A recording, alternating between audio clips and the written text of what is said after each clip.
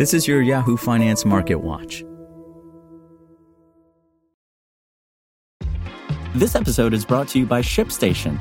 You know, some things take a lot of work, like sending little robots to far-off distant planets. And just as that's challenging, so too is running a successful e-commerce business, especially when there's so much to do. So I want to introduce you all to ShipStation. Now, I love using ShipStation because of its easy-to-use dashboard, which makes managing orders and printing labels a breeze and super smooth. Oh, and the customer service is just out of this world.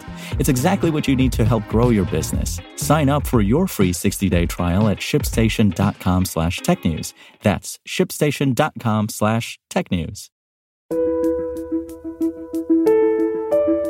This is Yahoo Finance Daily, a daily update on the top business, finance, and stock market news from around the world. Let's jump into today's stories.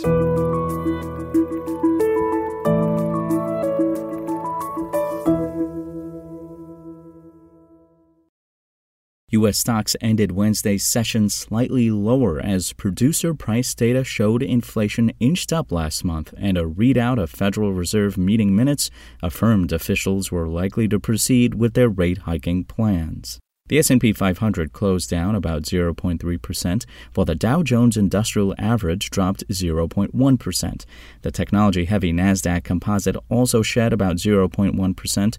All three gave up previous gains throughout the day. The September Producer Price Index, a measure of prices at the wholesale level, rose 0.4% in September after falling 0.2% during the prior month as inflation persisted.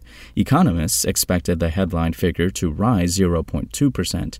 The PPI release comes before Thursday's highly anticipated release of the government's Consumer Price Index report. Prices remain elevated, so it shouldn't be a surprise to see producer goods and services rise.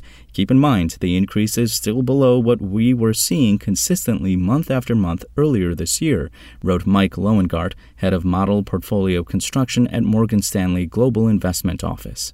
No doubt the Fed still has its work cut out for them, and if tomorrow's CPI read is hot, don't be surprised to see some investors come to grips with how long the road to tamer inflation may be, Lowengardt added. Investors also mulled minutes from the Federal Reserve's latest monetary policy meeting, which indicated restrictive monetary policy would stay in place until inflation meaningfully comes down.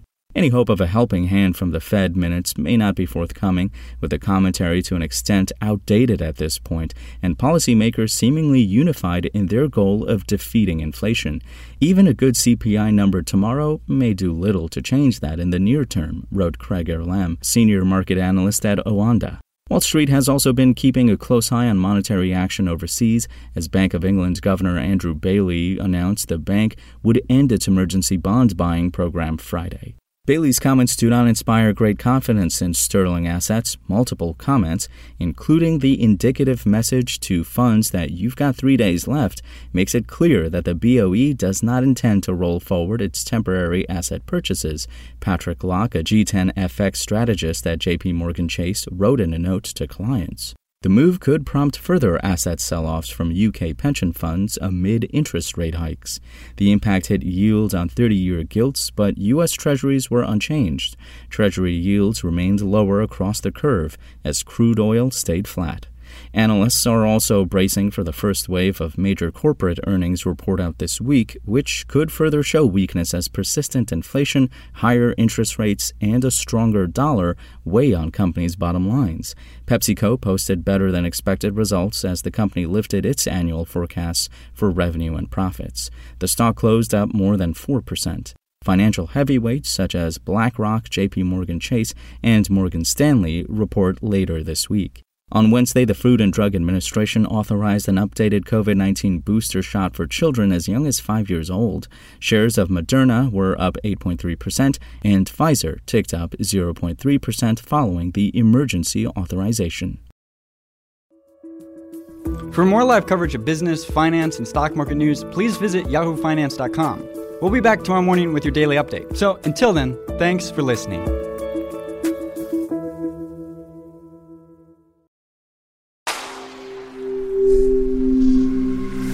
Spoken Layer.